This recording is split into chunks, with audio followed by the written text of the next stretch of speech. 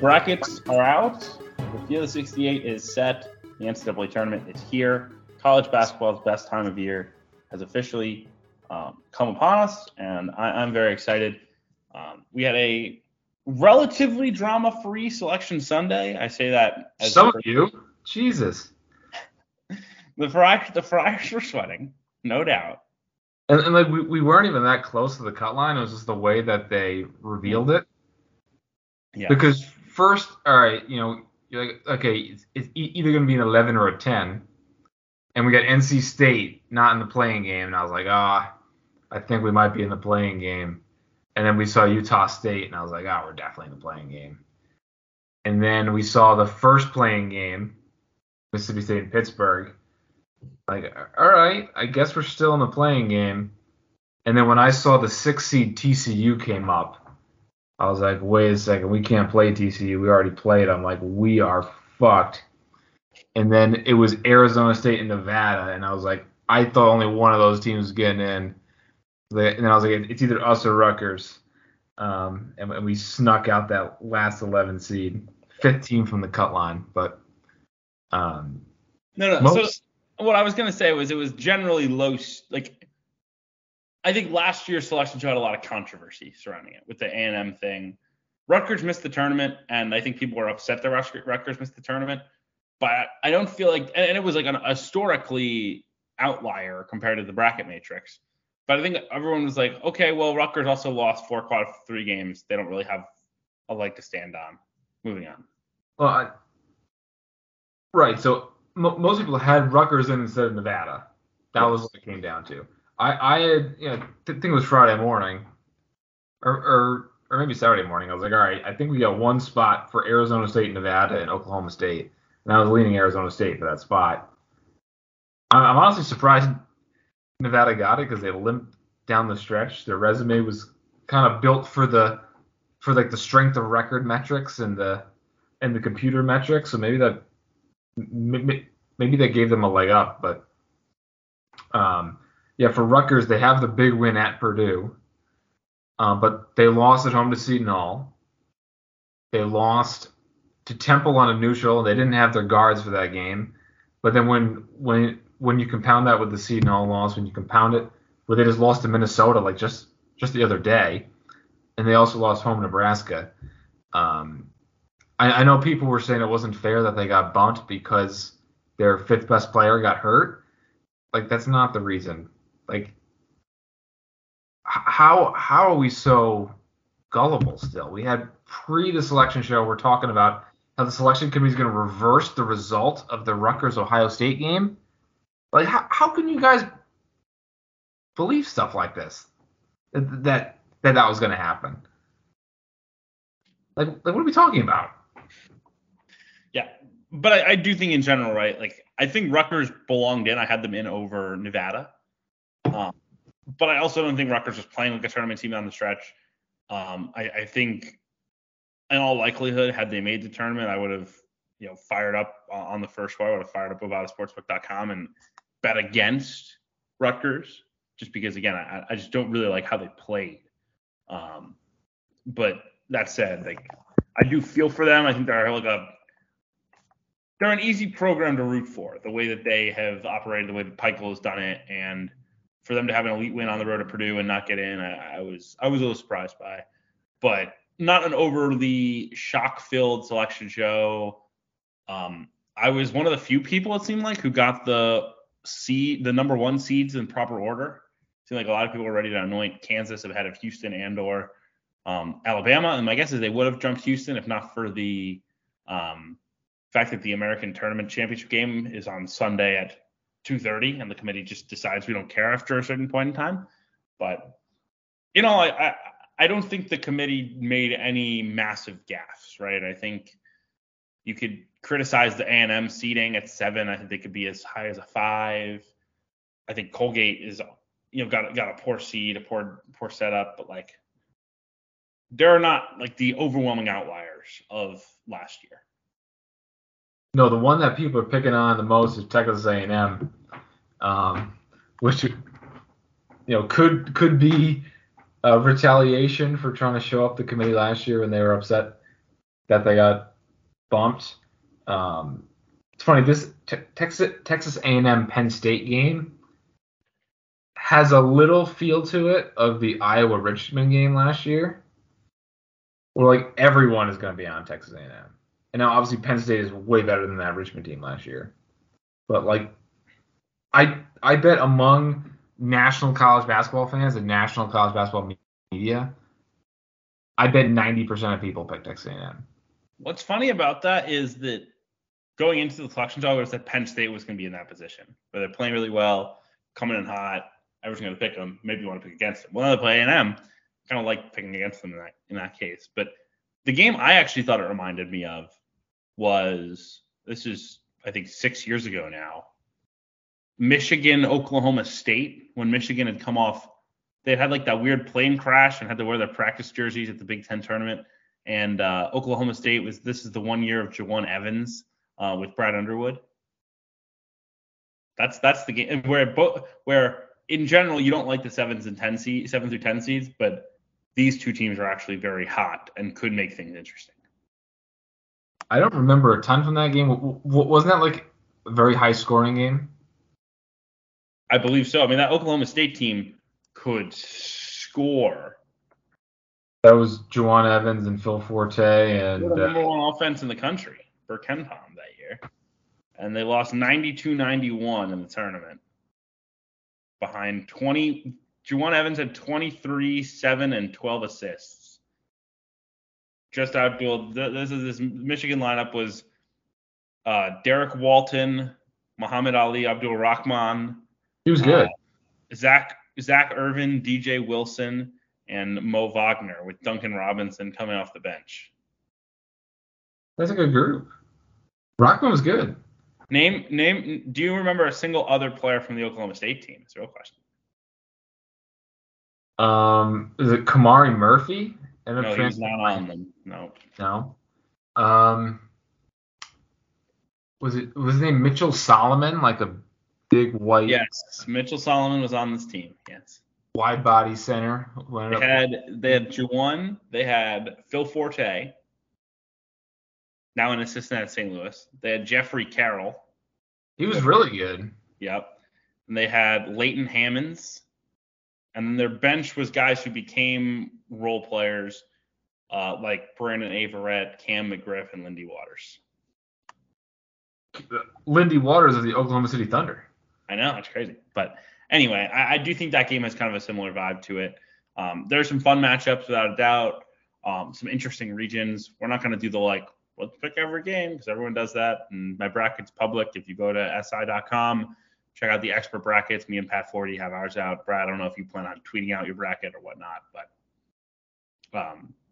I guess to start, it does feel like everyone's picking Alabama, right, to win it all. I know this is kind of skipping ahead a little bit, but yeah, because when I started mine, I felt great about the first round, and each progressive round I felt worse and worse. And no matter where I kind of made a tweak, it either got too Big East or too chalk. So I just threw it out, and I went back to the drawing board. I'm staring at a blank bracket as we speak. Because my first round, I had Alabama, I had UConn, I had UConn, I had Houston, I think, and I think Duke. And then listen to these podcasts. I mean, UConn is super popular, Duke's super popular. Going back to the drawing board, and then it got too chalky. So I was going to say Alabama's the favorite that everyone's talking about. The betting favorite everywhere, every sports book, including Bovada, has Houston as the favorite, which I understand. I understand why Houston's favorite. The metrics say they're really good, whatever. I get Sasser was out, but did you watch that Memphis game? I didn't watch anything on Sunday. It was horrible. Sunday just felt so meaningless with no A-10 bid thief. Yeah. It felt like the stakes were really low. I did see him get hurt against Cincinnati with that split. I mean, it sounds like he'll be okay. which is a good thing, obviously. And I get that Sasser and Shed are both kind of jump shooting guys, and they didn't shoot it well in that game. But I worry about this Houston team. Like, I know everything feels kind of lined up for them. You have the injuries at UCLA. You have, Bill Self's health in question. You have Alabama dealing with the Brennan Miller situation. They, until the SEC tournament, had not played like the team they were in January. You've got all these things. It's like, oh man, it's got to be Houston, right? And maybe this is a good thing. Maybe it humbles them. It gets them hungrier for the dance, whatever. But like, it was hard. It was hard to watch that and say, man, that's a team that's going to win a championship, because Shed was just okay. They don't have a lot of other offensive weapons.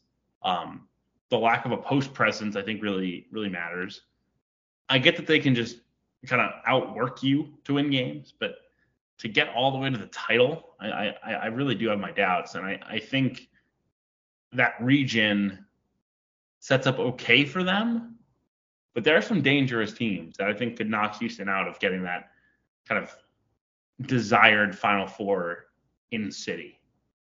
Well, I mean, just in that kind of top right, not even the full quadrant, just like that little section to go to the Elite Eight, you have teams like Iowa and Miami that can really score it, that are super dangerous, that can catch fire offensively.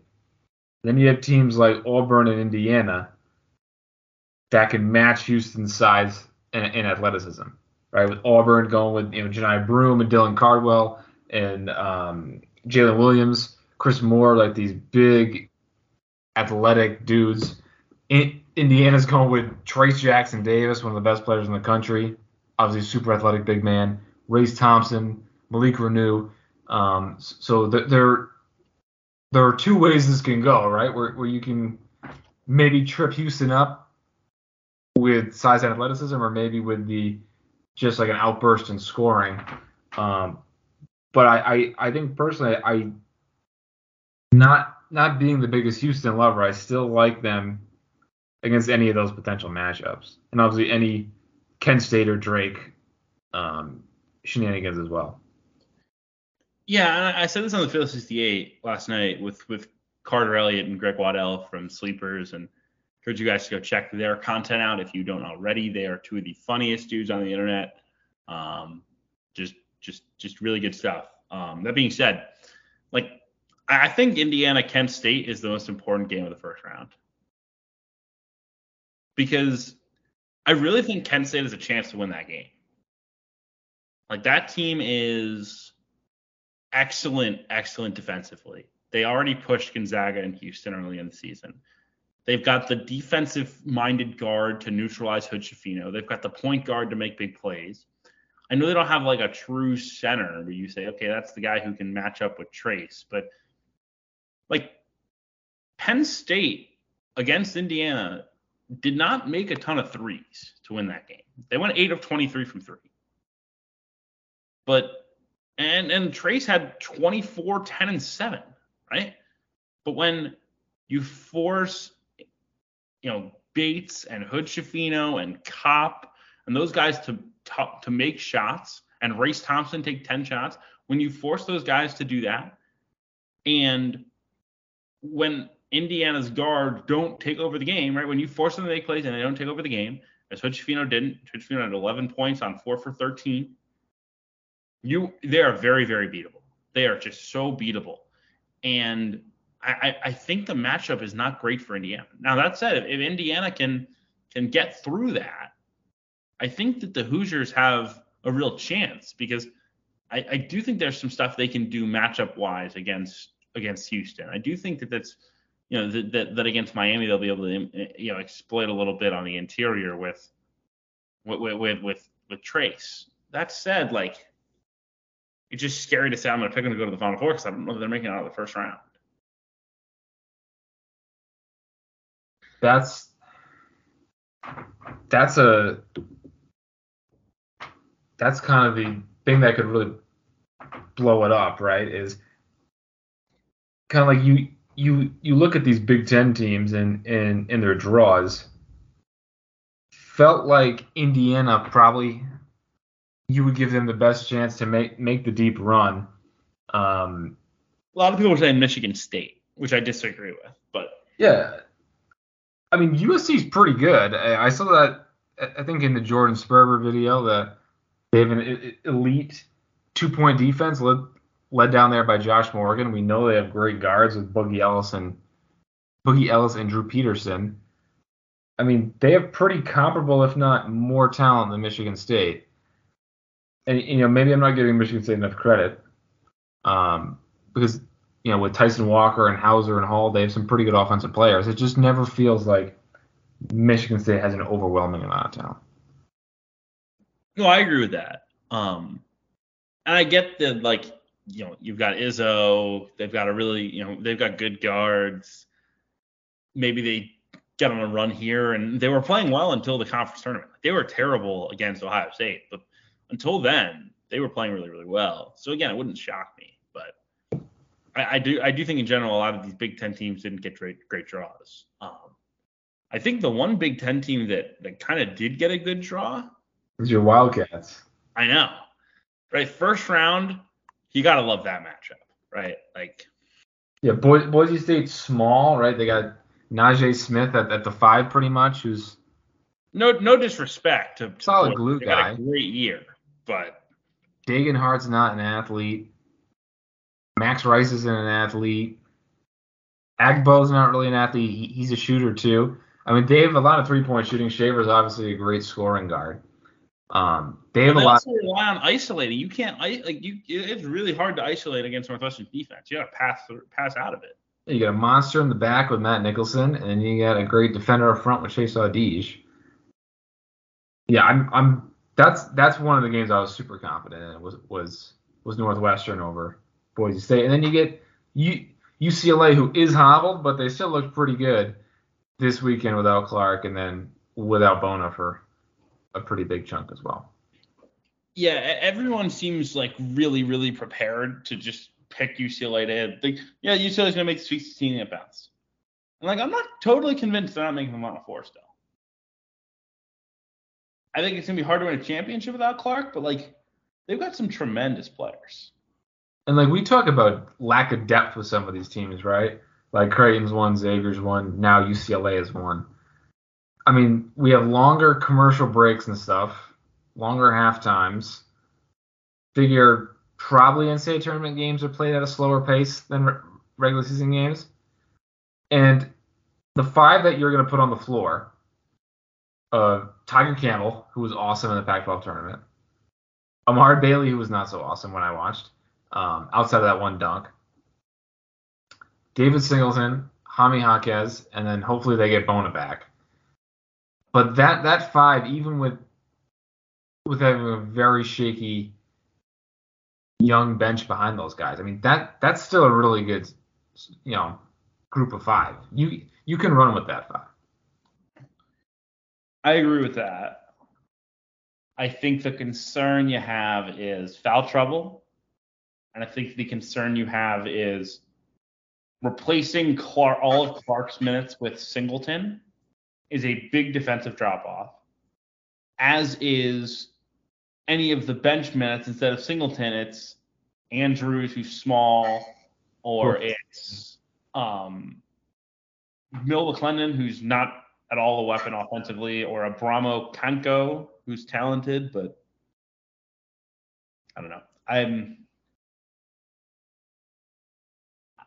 I'm worried about it, but I'm not alarm bells. I will say that I was just looking now while you were talking about UCLA, because you said Northwestern was your one of your easier picks. I know Bovada has Boise State actually is the favorite. Oh, that's just because yeah. But that, even though Northwestern's not even playing that well, to me that's a slam dunk pick first round. I mean, we can move to one of my ones I was debating the most. That was VCU and St. Mary's. VCU has the backcourt, they have the pressure, they have the athleticism, but they're not very big. I mean, Brandon Johns and Jalen Deloach as your front court. It's not a huge front court, obviously.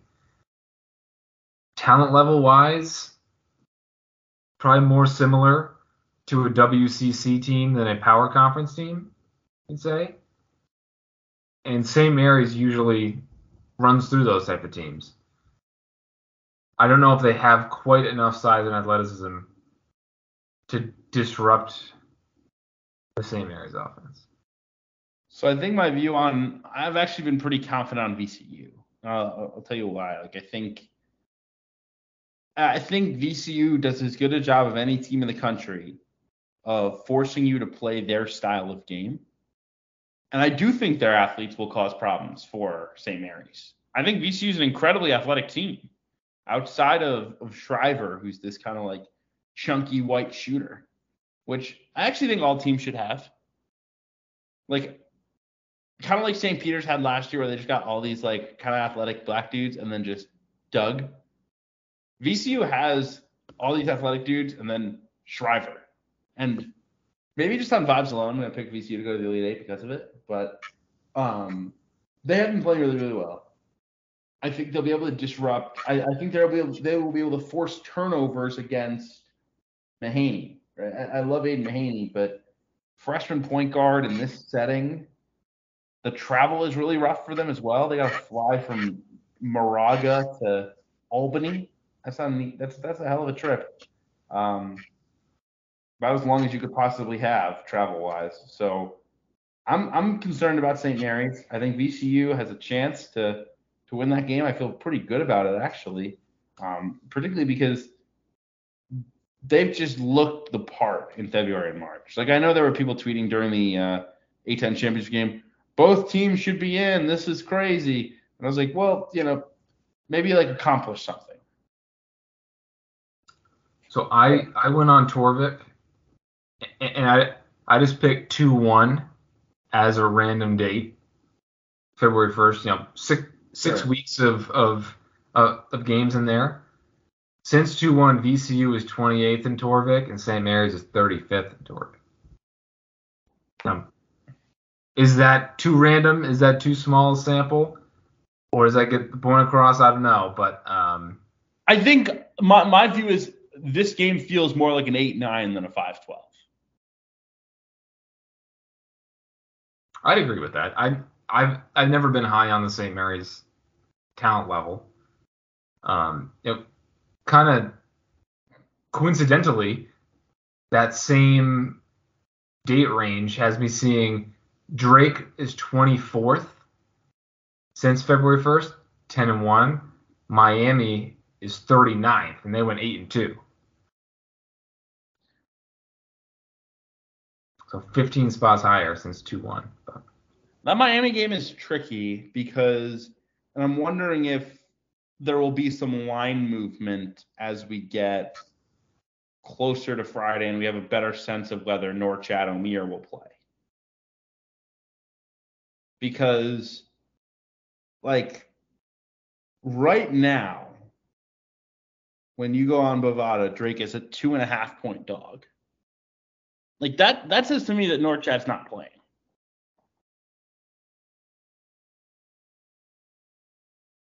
I just assumed that they pulled him for mostly precautionary reasons. But Did you see the injury? He was hurt. I think it was an ankle. My worry with Miami without Norchad is because of Darnell Brody on the inside. Drake's able to do some pretty good work around the rim. Not even offensively, just like defensively taking stuff away. And I think if you can stop Miami from being able to drive, and Brody's actually Brody's more mobile than you realize and does a nice job in their ball screen coverages. I know that Bradley doesn't have really electric guards, especially in comparison to a team like Miami, which has Wong and it has Pack and it has Poplar, right, and Miller who can create in the ball screen. That is concerning, but I really do believe I think they've got I think Drake will be able to dominate the rim if they don't have Omier.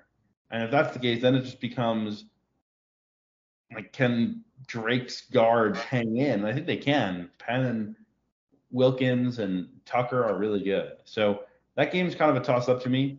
I picked Miami. I picked that. I believe I picked Miami. But I actually have to check my bracket to confirm. Give me a moment. But do you like the other game in that region, Iona UConn? I feel like UConn should win. I mean, they've been playing exceptionally well. So has Iona, to be fair. Or I was confused. Excuse me. Miami Drake is in the region with Kent State and Indiana. I have Miami beating Drake and then beating Kent. Because I have Kent beating Indiana. But it wouldn't surprise me if it winds up going the other way, where Indiana beats Kent and then Drake beats Miami and then Indiana beats Drake. I could see any machination there. Could you see the double upset, the Drake over Miami and the Kent State over Indiana? We get that fairly often, right? Like a 12-13 game. It happens sometimes. I would love it. I mean, it'd be great. But anyway, on that UConn game, Iona has not lost since they got punked by Siena. Coincidentally, in the same arena that Iona will play this game in. So. But doesn't Iona feel, and you should be an authority on this given this is your conference, don't they feel like the worst 13 seed by far? Maybe not compared to Lafayette, but they're definitely worse than Kent State and Furman, right? They're not worse than Furman. They're better than Furman. They are, okay. Yeah. If they were playing Virginia, like I think they would win by 10. Yep.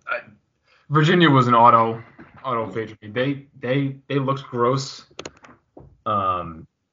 Even blowing out Clemson, they didn't look that scary. And the Duke game, that was painful to watch. Vanderplas being out is interesting. I know I saw Jim Root was tweeting about how they had much better on-off numbers with Shedrick. I've always been a huge Shedrick guy. They're still starting Caffaro. The whole Gardner Vanderplas front court was very anti-Virginia. That's not their usual front court combination. They're usually bigger and they have a big screen setter in there. And their guards are really starting, I think, to the carriage is turning back into a pumpkin a little bit with their guards back from the start of the year where everyone was having Reese Beekman as a NBA draft pick. I don't think that's in the cards anymore. So yeah, I'm definitely picking Furman over Virginia. But on that Island game, like Iona has two really good guards in Jenkins and Clayton. They have a big in Nelly Joseph. They have the coaching advantage in the game with Pitino versus Hurley. I will say, I do think UConn's really good. I think UConn probably does find a way to win the game. I'm picking UConn. But Boneyard will be an all-time read if they lose that game. Oh, I mean, you got to put Hurley in witness protection program if they lose that game. Well, yeah, they're going to have to find a way to whack them so they can hire Rick before St. John's does. But from UConn's perspective, I mean, they have so much positional size. They have great athleticism. Andre Jackson should be able to neutralize either Joseph or one of these guards. We'll guard a guard. Because Sonogo will match Joseph, and then they'll stick. I'm trying to think of who. UConn can just hide. UConn can hide Caravan on Osborne Shima. And, the UConn Marquette game was actually pretty similar to the UConn Providence game in January, where Providence came back and won just because UConn just missed a ton of wide open shots. I mean, in that Marquette game on Friday, it felt like Joey California had like 3 or 4 wide open threes that he missed. Jordan Hawkins missed like almost every three he took, and Hawkins was on absolute heater before that. Newton's a very good shooter. Obviously, Caravan knocks him down. So they even their bench is filled with shooters. I think between their size inside with Klingon and Sonogo, their athleticism and their 3-point shooting, I think against a mid-major like Iona, their lack of point guard play won't be exposed. I think they'll win going away. I do think Iona will press. And that's something that Rick Pitino teams obviously have done historically. They have not done a ton this year because of depth concerns, but I would be surprised if Rick doesn't pull out some full court pressure and try to really disrupt and see what happens. But I'm not going to rule it out just because I think Rick and those guards are really good. Like, I think Walter Clayton's better than any guard other than Hawkins on UConn. You think he's better than Tristan Newton? Oh yeah. But I mean Hawkins is legitimately approaching lottery territory at this point. No, Hawkins is for sure better than Walter, but Walter is really good. I also will say I will be in the building. And last year I was in the building for the Metro Atlantic Athletic Conference's representative. That was the Cox. So just putting it out there. So you're going to Albany for Friday? I'll be in Albany all weekend. Yep. All 5, 12, and 4, 13 games, which is pretty good. So now here's the big question here. What will trigger a bigger meltdown? UConn losing the first round to Iona, or Kentucky losing the first round to Providence? I think UConn, based on the scale of the fan bases, right? So Kentucky's is bigger, so they're obviously gonna have a bigger reaction. But I think the Kentucky fans are already like kind of out on Cal. I think with Hurley, it'd be like, oh shit, type of deal. You know what I mean? Like. No, I'm gonna pick Providence as like a hopeful pick, but as someone who watched all their games with both my eyeballs, I can't in good conscience say that they have a good shot here. I mean, they've been waxed. They got waxed in the Big East tournament against UConn. Now you say, well, they cut it down to 5. Well, when you get up or when you're down by 28, is that you erase 23 of the 28 points of the deficit, but I mean you're down 28, and then the other team probably stopped caring a bit. They got waxed against Seton Hall. They got waxed and then came back against Xavier. They got waxed in the second half against UConn toward the end of February. Their defense is fallen off a cliff. The only hope is that being primetime center stage, NCAA tournament, national TV versus Kentucky, Bryce Hopkins' revenge, galvanizes them to the point that they remember how to play defense. But the fact that a lot of our offense comes off offensive rebounding, and we're going to be up against one of the best rebounders in the country with Sheway and a huge 4-man in Toppin, huge 3-man in Livingston. I don't really see a logical way to pick Providence except for, teams that limp into the tournament win games all the time. Teams much worse than Providence beat teams much better than this Kentucky team. That kind of hopeful miracle attitude is kind of the only positive thing I can say about this matchup.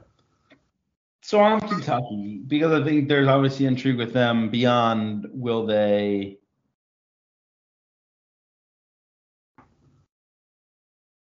there's intrigue there beyond just can they be Providence.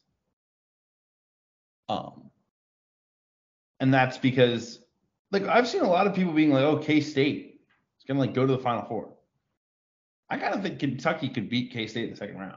My thing with Kentucky is every time I think I've come around to them, they disappoint me, right? And part of it is those 2 Vanderbilt games. Vanderbilt was like a random wagon down the stretch until Texas A&M.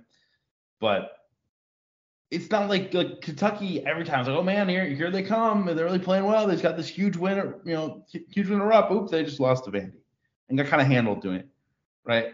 And I actually think that second round matchup could be really, really interesting because the one thing that Kentucky has really struggled to do is just contain dribble penetration, right? Put people in ball when they get put in ball screens.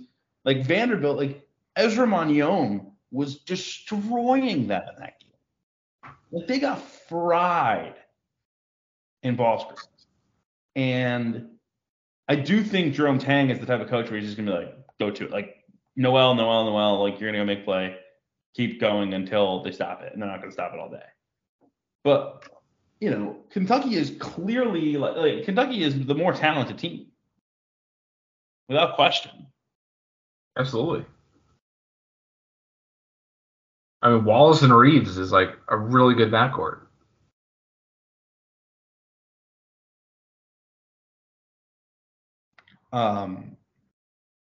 So I'm curious about that whole kind of pod, that whole bottom of the East, because you got this Marquette storyline where everyone has just decided Marquette sucks, and it's so frustrating. Marquette, everyone was like, they have no chance at the Big East tournament. They beat UConn at Madison Square Garden, and everyone's like, well, they're probably losing to Izzo. Why?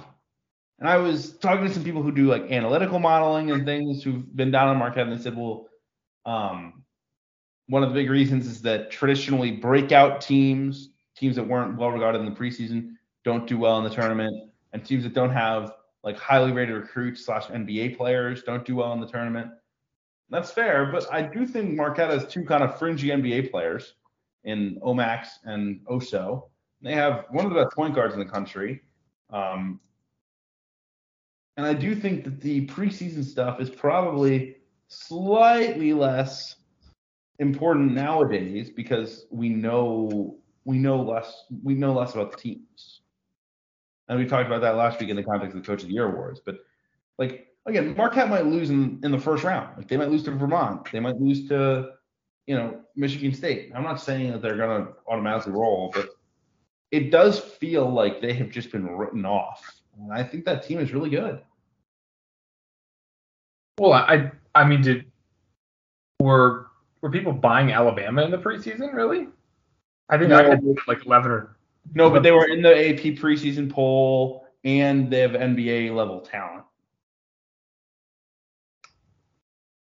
So obviously, Brandon Miller is top 3 pick at this point. Noah Clowney, I think I've seen him more now on mocks for next year. Noah will go this year and will be top 20, in my opinion. Top 20. But like those are young potential guys.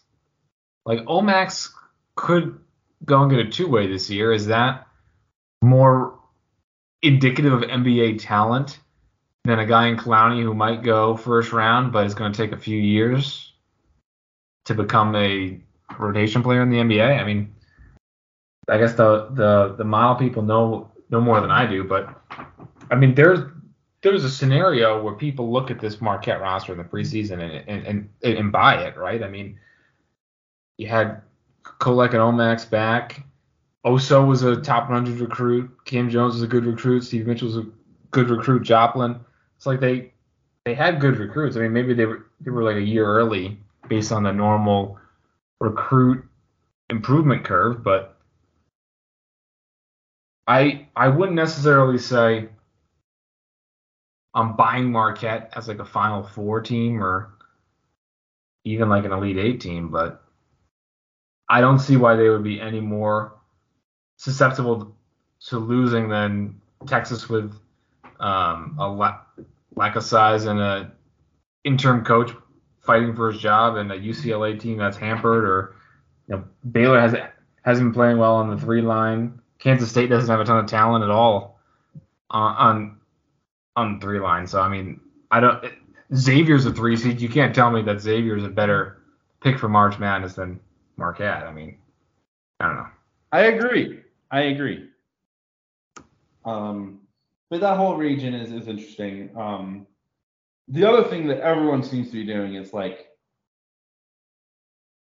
Purdue, Memphis. It's over. Purdue season's over, guaranteed to Memphis. That's what everyone's got. Me too. You think they will pull it off? I have a pick too, just because I don't want to miss the vote. But It does feel like the whole world is saying Memphis is winning this game. I mean, isn't this the exact type of team that gives Purdue a lot of trouble? They can pressure the ball. They have experienced old guards versus Purdue's young guards. They're more athletic than Purdue. They have some physical dudes that obviously don't have Edie's height, but maybe you can bang them on the interior, and they can really muck this up.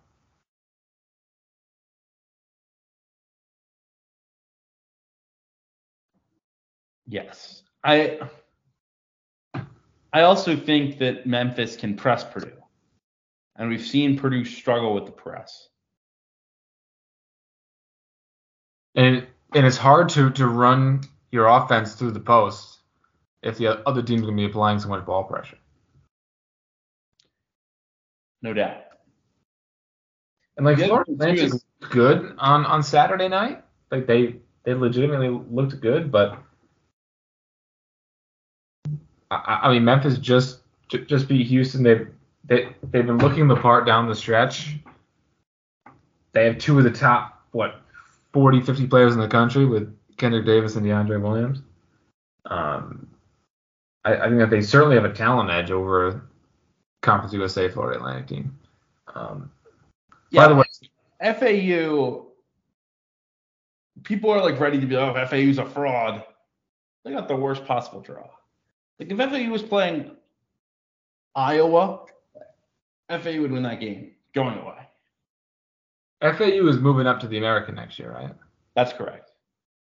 I mean, Conference USA must want to kill them. I mean, they were locked in the tournament. They didn't give the league a second bid, and now they're scooting off to a better league. They tried to give Middle Tennessee a bid.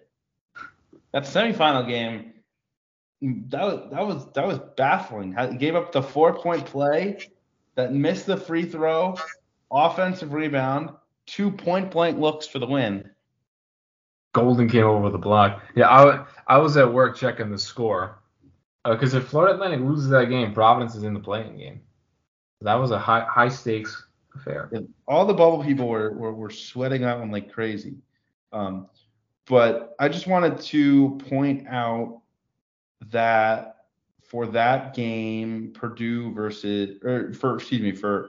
for Memphis versus FAU, Memphis is still only a 2-point favorite on Bovada. I think people are talking about that game like it's a much bigger number, and it does feel that way. But that team is 31-3 for a reason. That's fair. How about here's another kind of interesting one. Tennessee and Louisiana Lafayette. Obviously no Zakai Ziegler. I think if this was a different 13 seed in here, I think a lot more people would be jumping on, or maybe I'm not. Don't have my finger on the pulse. Maybe a lot of people have been picking Louisiana Lafayette over Tennessee, but given Lafayette's best player being Jordan Brown, a big guy, and Tennessee certainly has the bigs to be physical and disruptive against him, I think Tennessee can pull this off without Ziegler. So that upset, I think you feel good that Louisiana can hang athletically, but I don't know how they score.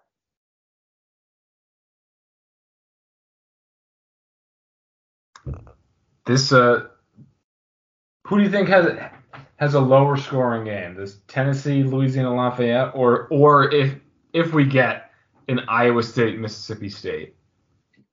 Iowa State, Mississippi State would be one of the worst games in the tournament history. Does Mississippi State shoot 25% from three or something? Every time I turn them on, they're just hammering the ball into Tolu Smith.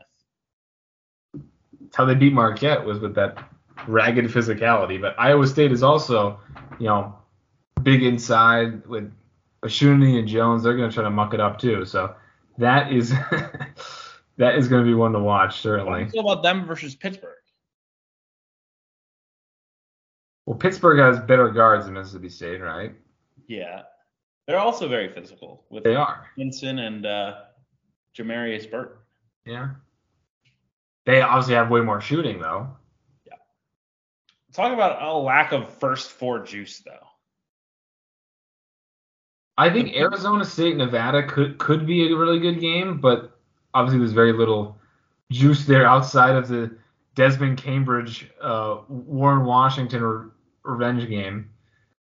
Yeah, no. Like that's funny, but like nationally, like no one cares, and there's no like it's high major, mid major, but like Nevada doesn't feel that mid major. They've got they're not playing well coming in. Like I don't think of either as like being overly like upset. Either game as being like producing a team that's going to make a run. Like I know I've seen people maybe Arizona State could beat TCU. I do think that either Mississippi State or Pitt could beat Iowa State because I don't think Iowa State's very good. But I don't know if I'm going to get canceled again by the Iowa State fans for that. But my apologies. We already apologized and admitted we were wrong, and now now we have to backtrack. But in terms of just the overall juice of these first four games, I mean, so last year it was Rutgers and Notre Dame, old Big East matchup, and then the other one was Alabama. No, didn't Notre Dame beat Alabama in the first round? Yeah, that's right. Really tore his ACL. So the other playing game was Indiana, Wyoming. Yes. Which had Indiana and Notre Dame are bigger brands than anything we have here. Right. But like putting Providence, NC State, Rutgers, Oklahoma State, none of that would have solved it. You could tell the committee really wanted to put UNC in the tournament. They put them as the third team out. That's like as high as you could like possibly realistically fathom. I think most people had them like seventh or eighth out. UNC would have brought the juice. Michigan would have brought the juice, but I guess it was a step too far to kind of bend it in the UNC's favor. Well, I know what would have been the best first four would be one game that had North Carolina in it and one that had College of Charleston. But Charleston won its league, and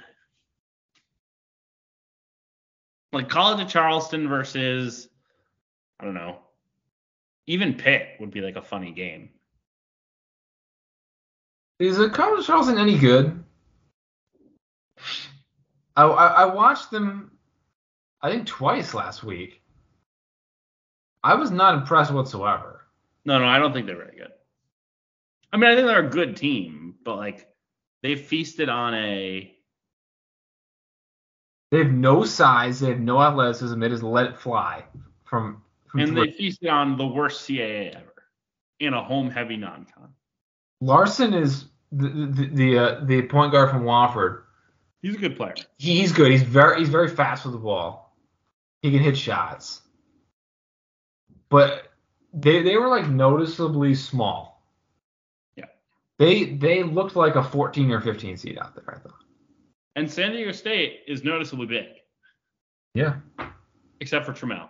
I actually thought San Diego State was going to be pretty vulnerable just because, in talking to coaches around that league, the consensus like they're just easy to guard. Like they're not very complicated. But I think they'll just kind of be able to overwhelm a little bit when College of Charleston.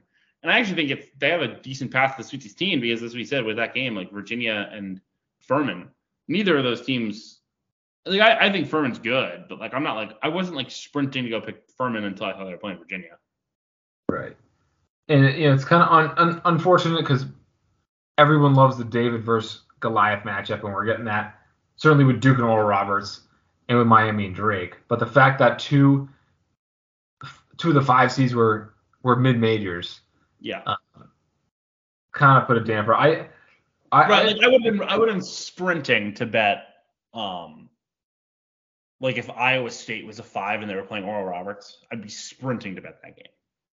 Yeah, but Duke is too big and too athletic. So I think Oral Roberts is a chance because I think Oral Roberts can pick and pop Lively off the floor. Are we that worried about Connor Van over 3-pointers? I mean, he's not O'Banner, but yeah. I'm sure that's a thing that will happen a lot, but I'm kind of out on the stretch 5. I think it's kind of gimmicky. I agree, but like it also works in a one-game setting. They have an elite guard, and Vanover can block shots, which I think will make it difficult on Roach. I'm not saying they're going to win. I'm picking Duke to win the game, to be clear. But I think you could talk yourself into why Oral Roberts can hang. Yeah, I mean, almost any other matchup I would have given Oral Roberts a stronger look, but I mean, Duke's playing better. They have, I think, a level of size and athleticism playing Mark Mitchell at the 3, having a 7-footer at the 4 and Filipowski that can handle the ball a little bit. He can shoot. I think that's a huge point guard in Proctor. Great scorer in Roach. I think that's too much for Oral Roberts to handle. Now, if Oral Roberts had San Diego State, if they had St. Mary's, I think I'd probably pick Oral Roberts. But I'm pretty confident in Duke going to the Sweet 16 beating Oral Roberts in Tennessee.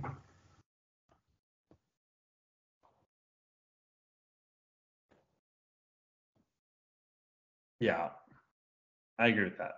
And I think because of the region they're in, like I think Duke will match up well against Purdue a second time around. I think Duke would match up pretty well against Memphis. Like I think they have a good chance to get the Elite Eight.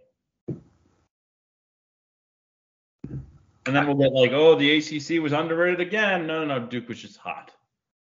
Well, I mean, if Virginia and Miami go down, NC State has a really tough matchup against Creighton. Creighton obviously has an incredible rim protector, and they also have very good defenders on the perimeter. So NC State's going to really have to be hitting those tough shots like they did against UNC a couple weeks ago when they looked absolutely incredible. And then Pitt's obviously in the playing game, so they have quite an uphill climb to earn the respect of the national consensus. What is your favorite upset pick? First round. Favorite in terms of most likely to happen, or kind of like most interesting outcome? How about both? So I think most likely to happen, I think it's Furman. Agreed. Over Virginia. Most interesting one. Well, so we said that a Providence win or an Iona win would absolutely cause social media and message board chaos. That would be pretty interesting, obviously. But I think this Kent State Indiana one. Indiana has so much on the line. Obviously, they fire Archie Miller and Tom Crean, who built some solid teams. Crean more so than Archie Miller. They recruited well. They go into Mike Woodson, kind of disappointing, but mostly acceptable year last year. They won their playing game against Wyoming. This year it was, we're going to win the Big Ten. They had a great year. They were 4 seed. If it all comes crashing down against Kent State, a mid-major team in the Midwest, that could be like a real, not only a turning point for the bracket because you get Miami as a second consecutive year making the second weekend, or that could lead to Houston making it farther. But the Indiana fan reaction, I'm sure, would also be similar to the UConn and Kentucky with meltdown mode. I think it would just turn on Trace. You'd be like, yeah, Trace can never win a big game. Trace, whatever. Which, this is a little off topic. But do you think we'll see like a right? Because when a recruit is picking a school, one of the usually selling points is like they have a great fan base. Like they sell out the games, everybody gets up for the games. That's in the positive column. Do you think that pendulum will swing and that'll be in like the negative column? Like, yeah, it's cool that like every seat is filled, but also 15 people are going to write you handwritten notes that say that you should go kill yourself. So I don't think it will, because of the same reason that the playing time thing never works, right? We talk all the time about how like no freshman thinks, oh, I'm not going to play. right? Right. Every freshman gets recruited that they're going to play, and they think, oh, yeah, the coach knows what he's talking about. I know that the freshman never played, but I'm going to play. When you're getting recruited, there's no fans being like, you suck, right? Right. A lot of these players like try to play on it, right? They tweet, oh, yo, show me some love. Who's your nation? I'm here, whatever, right? Like, I think all these guys, they're going to say, oh, yeah, well, the Indiana fans can be mean, but they're not going to be mean to me because I'm going to be winning, right? Why would they be mean to me? I'm going to be killing it. So that's my view on the thing. Yeah. I think that is probably the one of the more interesting games. I will say one upset that I don't know that a lot of people are talking about is that UC Santa Barbara Baylor game. Like, Baylor's interior defense is a sieve. So they were 77th in KenPom defense when Shamal Chachua came back, I believe. They were right in that mix, though, 70s. And I thought, okay, you get him back. He looks healthy. This is gonna turn things a little bit. He's gonna help them defensively with their communication, their coverages. Instead, it's gotten worse. They're not outside the top 100. They got torched back-to-back games by an Iowa State offense that's horrible. Like Iowa State has not scored over 70 points in any game. In any game that they've not scored over 70 points in regulation of a game other than against Baylor since February 1st. That feels a little, excuse me, they had 71 against West Virginia. My apologies. This is not a team that scores it. They just destroyed the rim. And the one thing that Santa Barbara does really well is they attack the rim. They have two guards, A.J. Mitchell and Josh Pierre-Louis, who are both very good at the rim. A.J. Mitchell is 6'5". He's taken 73s all year and 302s. He shoots 57% from two. He gets to the free throw line. Pierre-Louis, who is, I believe, a transfer from Temple, correct? Nate Pierre-Louis definitely played for Temple, right? I think Josh transferred in from Temple. Yes, he did. He's also like a slashing combo guard, and he shoots 55% on twos. Has taken 33s all year. They have Miles Norris, who was the top 75 recruit, went to Oregon. He plays the 4. And inside at the 5, they have Andre Kelly, who is, a double-digit guy at Cal. So UC Santa Barbara can do a lot on the interior. This is a top 25 2-point offense facing a bottom 50 2-point defense. If UC Santa Barbara can get some stops, and I think they might be able to, given that they have athletic guards, watch out. Like, this one could flip in a hurry. I mean, that also kind of speaks to how well championship week went for having the best representatives. Like, other than like a Utah Valley melt and like a few toss-ups like Kent State versus Toledo, Kennesaw versus Liberty. Yeah. It went pretty well for the favorites. Like we're getting the best representatives. Even the times where the number 1 seed didn't get it, we didn't get some really terrible ones. Right. So I believe I saw statistically that this is the strongest, based on the metrics, the strongest the 12 through 14 has been in quite some time. And I think even that extends to the top 15 seed, which is Colgate, who got absolutely screwed. Colgate went 17-1 in its league. It won at Syracuse, and it gets a 15 seed. What are we doing? So you wanted either Grand Canyon or Princeton to be a 15? What was your preference? I believe Princeton is on the 15 line, correct? Yes, you're right. I meant Montana State. But Montana State and Grand Canyon, I think, would both be below Colgate on my seed list. I view Colgate, I said this a few times today. Colgate is as big of a seeding gaffe as Middle Tennessee in 2016. That doesn't mean they'll win the game, but we saw them hang in and lead in the second half against Arkansas that year, and the Arkansas team was incredibly athletic. So it's not like they'll be overwhelmed by Texas. They know how to handle it. They hung in with Tennessee, led in the second half. That was the game that they probably would have won if Rapolis Ivanauskas didn't get something stuck in his eye to leave the game. And then Wisconsin last year they were right there with. So I think it's only a matter of time for Mr. Langle until he wins one, and it wouldn't stun me if it's now.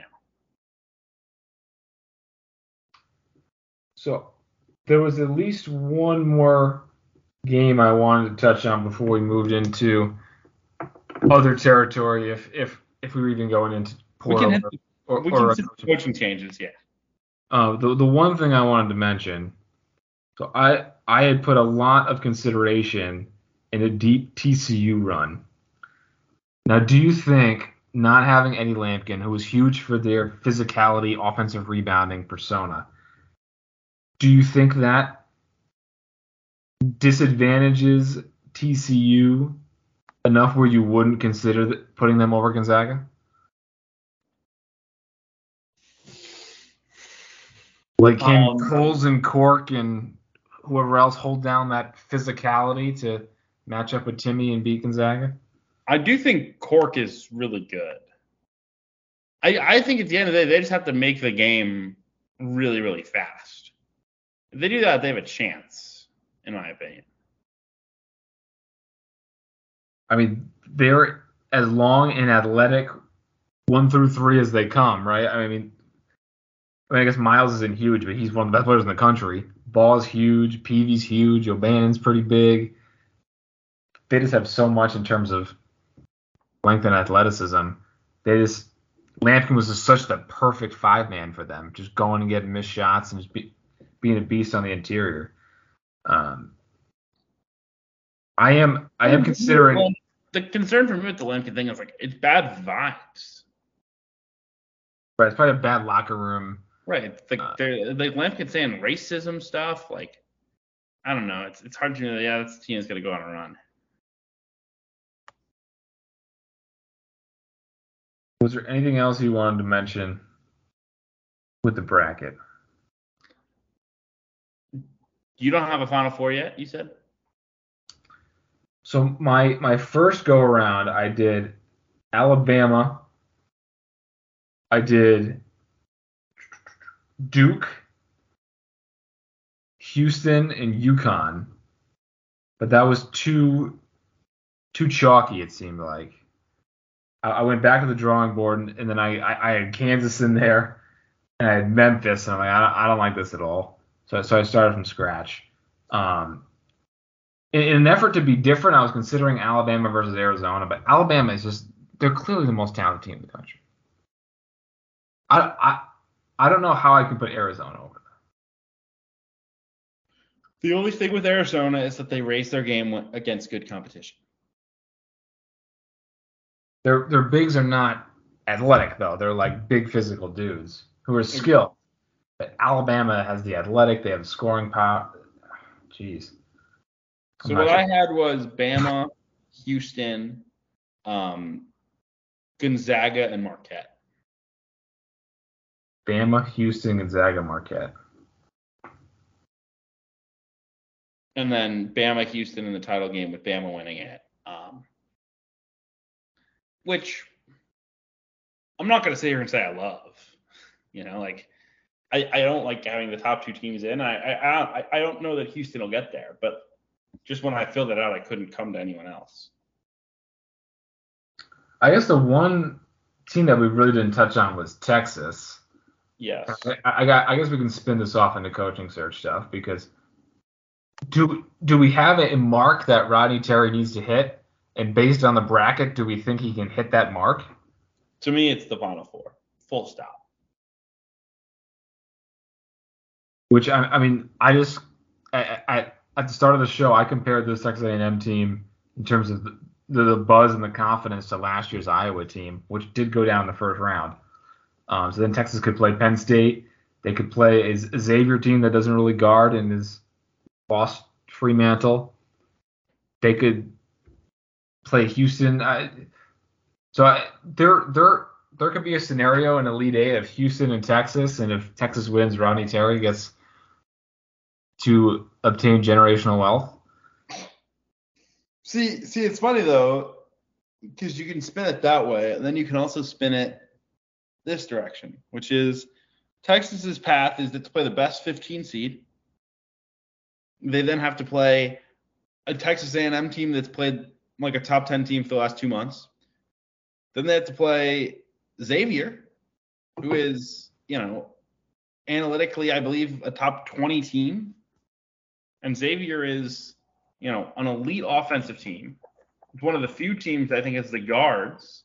And it's a Sule Boom revenge game. That is true. Played for Rodney Terry at El Paso. UTEP, yes. And then you have to play the number 1 team in the metrics, Houston.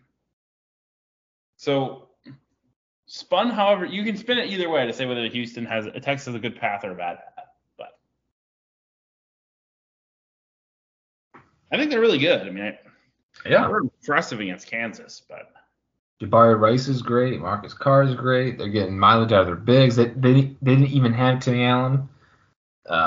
So Jabari Rice is like one of the best transfers I can remember in terms of like fit. He's like, he I mean, was he even on people's transfer rankings? I know. I thought he'd be like the 7th man, average like 4 points a game, give a nice pop off the bench. Kind of be like what Naheem Aline is to UConn, or what I don't know, Desmond Claude is to Xavier or something. But he's been awesome. Terrific.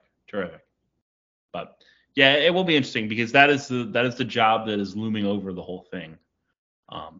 We have Texas Tech, which seems inclined to make a swing at Rick Pitino. It seems very unlikely that they will connect on that swing. No, Rick is just saying yes to anyone who will. Like, oh, Rick, do you have interest in this job? He's like, yes, absolutely. Did you see the video of when they asked him about the St. John's job? He's like, well, I don't even know really where St. John's is. Like, I'd have to Google it. That was incredible. Yeah, he's like, are you interested in the route from my house yet? He's like, as soon as the season ends, we'll evaluate some things. I don't know how to get to campus though. Okay. How will I ever find campus? I don't know. I do know where Iona is, so maybe I'll stay. I am interested in Iona. The people are saying he's interested in Texas Tech. He's interested in Georgetown. Georgetown fans are like, no, he actually wants to come here, but the president and the AD won't take him. I've heard people say he's interested in Providence if Cooley leaves. I saw the message board Genius Twitter account picked up the Clemson message board where they said Rick was actually interested in Clemson. So he's literally just saying yes to anyone who will even look his way. I think St. John's is the most likely outcome. Still believe that. The Texas Tech search will be interesting because of you've got the Scott Drew tree prominent here with potential for 3 different guys, which would be Grant McCasland, Paul Mills, or even potentially John Jacobs, who's an assistant at Baylor right now. I don't think I would go that route, but I would just hire McCasland. But we'll see there. Wichita could also be in the mix for some of the similar candidates, like Paul Mills, DeVries could be in at Wichita. Kellen Sampson, who's been mentioned at Tech, could be in at Wichita. What about Chris Jans? That one, you hear mixed things, whether he would take the job or not. If these anonymous coaching accounts say it, that is gospel to me. You love the anonymous coaching search accounts. If you don't have your name on it and you just tweet like cryptic messages about coaches, I am locked in. And now that we're in portal season, we got Andrew Slater doing cryptic messages about recruits, and I'm even more locked in on that. The Slater tweets are all time. Harrison Ingram to Kansas, I guess. That was the rumor, yeah. That just kind of shows you at the portal, like back when Bryce Hopkins was looking like he was playing toward an NBA draft pick, I was like, maybe if he goes to the NBA, maybe Providence can get Harrison Ingram. And then like you get to the portal, and it's like, oh no, he's gonna get a huge bag to go to Kansas. No doubt. Yeah, the anonymous accounts are all over the Jans move. I'm not sure that one happens. I would be somewhat skeptical. South Florida, it's a very busy cycle for the American because you have Wichita, you have Temple now, which appears to be in the Matt Langle sweepstakes. You have South Florida, which is an interesting job. A few different names there. They're courting some big name assistants like Chris Kapko from USC, Gainey from Tennessee, but I think there will be some sitting head coaches in the mix there as well. Who else is open in that league? UTSA is not opening. FAU could open if Dusty May gets a job. I don't know that he will, though. The path for Dusty May is a little bit more choppy now that Ole Miss has hired Chris Beard. Yes. And Tech hired Damon Stoudamire. Yes. I was surprised Georgia Tech didn't go with Abdur-Rahim from Kennesaw State. I mean, probably just have to wait a couple days, but Stoudamire's a great hire. He did unprecedented success at Pacific. Obviously has the NBA background. He was a great player. It's funny that hire is interesting to me because I've seen a lot of people say, oh, wow, like Damon Stoudamire brings a lot of recruiting cachet. And I'm like, I'm open to the possibility that he'll recruit really well. But that's not what he did at Pacific. Part of that's the trenches job. But, like, can you remember, like, a single kid, like, even, like, portal guy that they got that was, like, highly touted? I mean, after he left, they got one of the Boone twins. Right. They got somebody else, too. But they have not been under him. That was, like, they were taking JUCO kids. They were evaluating. Like, if I remember correctly, didn't Jeff Goodman interview Stoudamire, and Stoudamire was like, the recruits do not care that I played in the NBA. I mean, it wouldn't surprise me. I mean, look, like Damon is also like people don't know like who Damon Stoudamire was, right? They know he played in the NBA, but it's not like he's Penny Hardaway. No, he was like a lower half, a bottom half starting point guard, and coached and I think honestly he'll have more value in saying he coached Jason Tatum and Jaylen Brown than oh my god I played in the NBA. Right, he'll have the Micah Shrewsbury sales pitch, like, hey, I coached all these good, NBA players. But I don't think it's like, oh, he's gonna walk into like, he's got to hire the right staff to do this. But like, I don't think it's like, oh my gosh, he's gonna build a wall around Atlanta and get all these big time kids. Like to me, that's the Ron Hunter sales pitch. That's the Amir Abdur-Rahim sales pitch. Like to me, like he's gonna grind. Like he's gonna get gritty kids. They're gonna play his style, and that league is winnable. He can move up quick. Like I think people are spinning that hire all wrong. Like, I think he has a chance to win. I think he has a very good chance to win. I think it's a good hire. I just don't think it's like, oh my gosh, now they're going to get all these recruits.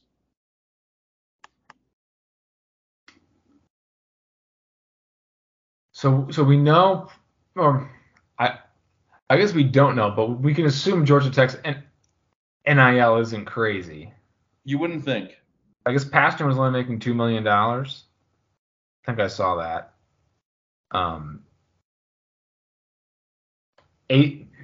ACC's on the downturn, but people always say you got to get the Atlanta kids at Georgia Tech. I'm not, me, I'm not a geography guy with this stuff.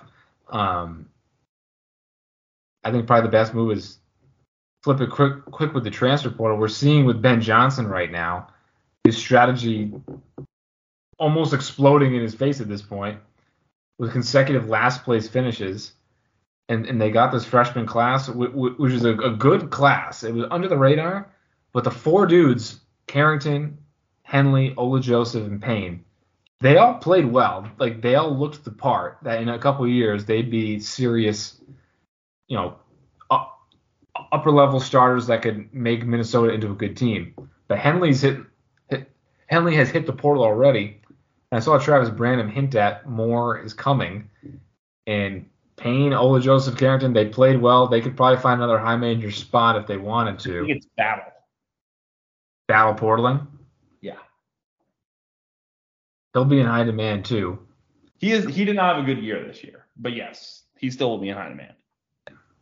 Shooter with size. I mean, it's funny. Last year, when Providence got Noah Locke, people were like, "But wait, isn't he too small to play the three? Don't we need more size?" I'm saying, if you know a shooter with size who can shoot 40% from three that wants to come to Providence, he's probably on Duke's roster or Kentucky's roster, right? And then they get Grandison and Reeves. Battle would be a quality like Kellen Grady type of addition. Yeah. There aren't that many shooters with size out there in the portal. No doubt. What else is crack-a-lacking in the portal? Or in the coaching change world either? So do we not have a single name for Texas yet? Not really. There's been some Sean Miller, and I guess it's nonsense. Right. I had assumed that Sean Miller and Shaka Smart both felt kind of burned by the big brand and were kind of gonna stay where they're at. Probably more so Shaka than Sean Miller in thinking about that in hindsight, but really don't have a name there. What's funny?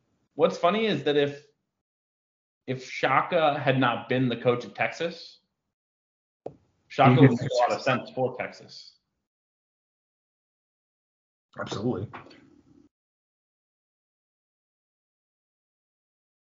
But we'll see. I mean, Shaka's got the team that's going to be preseason number 1 next year if Omax comes back.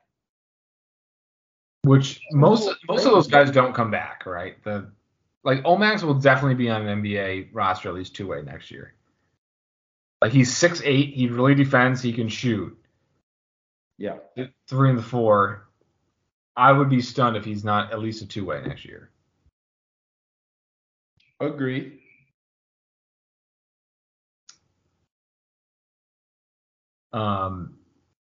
Should we talk Georgetown? I mean, we can. I mean, it feels like, this is Cooley's 12th year at Providence. It feels like we've been playing this game for at least 10 years. Either the media or, well, it's got to come from the media. It's not going to come from the schools themselves. Are kind of pushing Cooley. Either they want Cooley to leave, or they think he should leave, or they think he will go to school XYZ. This one feels like there's the most smoke. I've seen some people argue that it's a leverage play and that Georgetown's going to end up with Micah Shrewsbury or even Mike Bray. I certainly would not be surprised if Cooley left. I'm not going to be that guy. The day that Dan Hurley left URI for UConn, I went on the URI message board to get kind of a pulse of what they were thinking. Little did I know that later that day he'd be gone. But I was just reading those posts, and they were like, Dan Hurley's different, he's loyal, he's going to stay here at URI. I was thinking, you guys are so freaking delusional. Like, do you listen to yourselves? And now, while I think Cooley could stay, I don't want to look back and be like, this dude's going to just, stay and be content at Providence and turn down bigger money, bigger opportunities elsewhere. I don't want to be caught with my pants down there. No doubt. I think if there's a guy who would be loyal, it would be Cooley. And I do think there are some valid questions about like the strength of the job, like how much better is Georgetown. I do think it's a clearly better job. It means something, and I think it means something to Cooley, which is why he's open to taking it. And I think it's a better job because it's clear that Providence probably doesn't have NIL, that they probably don't have a secret NIL fund that none of us know about. I imagine, this is just complete conjecture on my part, but maybe there have been either recruits or transfers that have reached out, and then, the Providence brand is hot, and they're like, all right, I'm ready for Providence, just, make out the check for $100,000 to my handler. And like, oh no, there is no check. you gotta come here for nothing. That's what I imagine spurred this on. But that's just complete assumption on my part. But if Georgetown has NIL and Providence doesn't, then Georgetown is clearly the better job. But go on. That's fair. So, right, my view on it is this. Like, I think he's seriously considering it. I still think that I'd be somewhat surprised if it actually goes that route.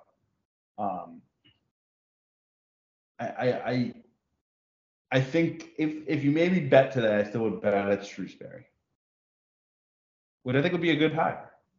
I just can't believe, like, some of the names you see tossed out there for Georgetown. And we were talking about this via text. Like there are people who think that, like, Jeff Capel or Kevin Keats would be a good hire. Like, what? And I think those would be better hires than Mike Bray.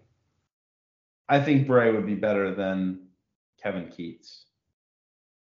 If I'm a Georgetown fan and we hire Mike Bray, I'm shutting it down. As a Providence fan, if we went to Georgetown and we got Mike Bray at Providence, I would throw like the biggest tantrum of all time. Mike Bray's went to Elite Eights. Let's relax. That was a long time ago. Yes. But I think if you're Providence, you want like a Ryan Odom type. Well, here's what I've been thinking, right? When people were mentioning Micah Shrewsbury to Georgetown, they were saying Micah Shrewsbury only makes $2 million at Penn State. Well, Cooley makes $4 million in Providence. So if we have $4 million to throw around, that's double Micah Shrewsbury's salary. If Georgetown turns him down, why don't we just throw $4 million at him? You could try. I think Shrewsbury probably would. I think the ability to be in the Big Ten probably would be valuable to Shrewsbury. But Ford does, especially if Notre Dame says no. There's another route. It could be an interesting spring in the Big East. Absolutely. And then my guy Kyle Smith, who literally no one's on board for except for me. You love the Kyle Smith. It did not go over well in the group chat. It would be a disastrous press conference, I'm sure. Yes.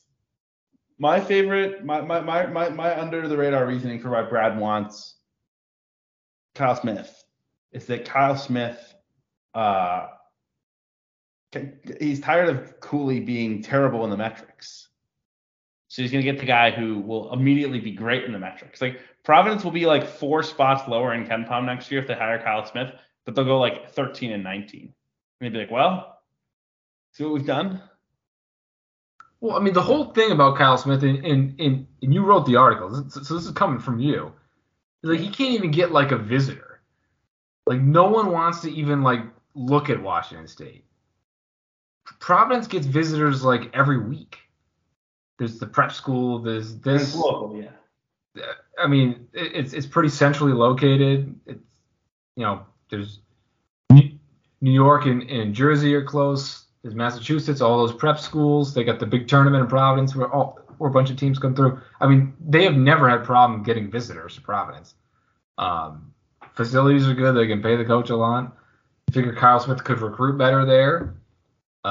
We know he can win. I mean, getting Washington State to back-to-back NITs, I think, is significant given how much they got rocked in the portal last year. Agreed. And we said he was cursed, and then they come out and they're higher in T rank than Providence.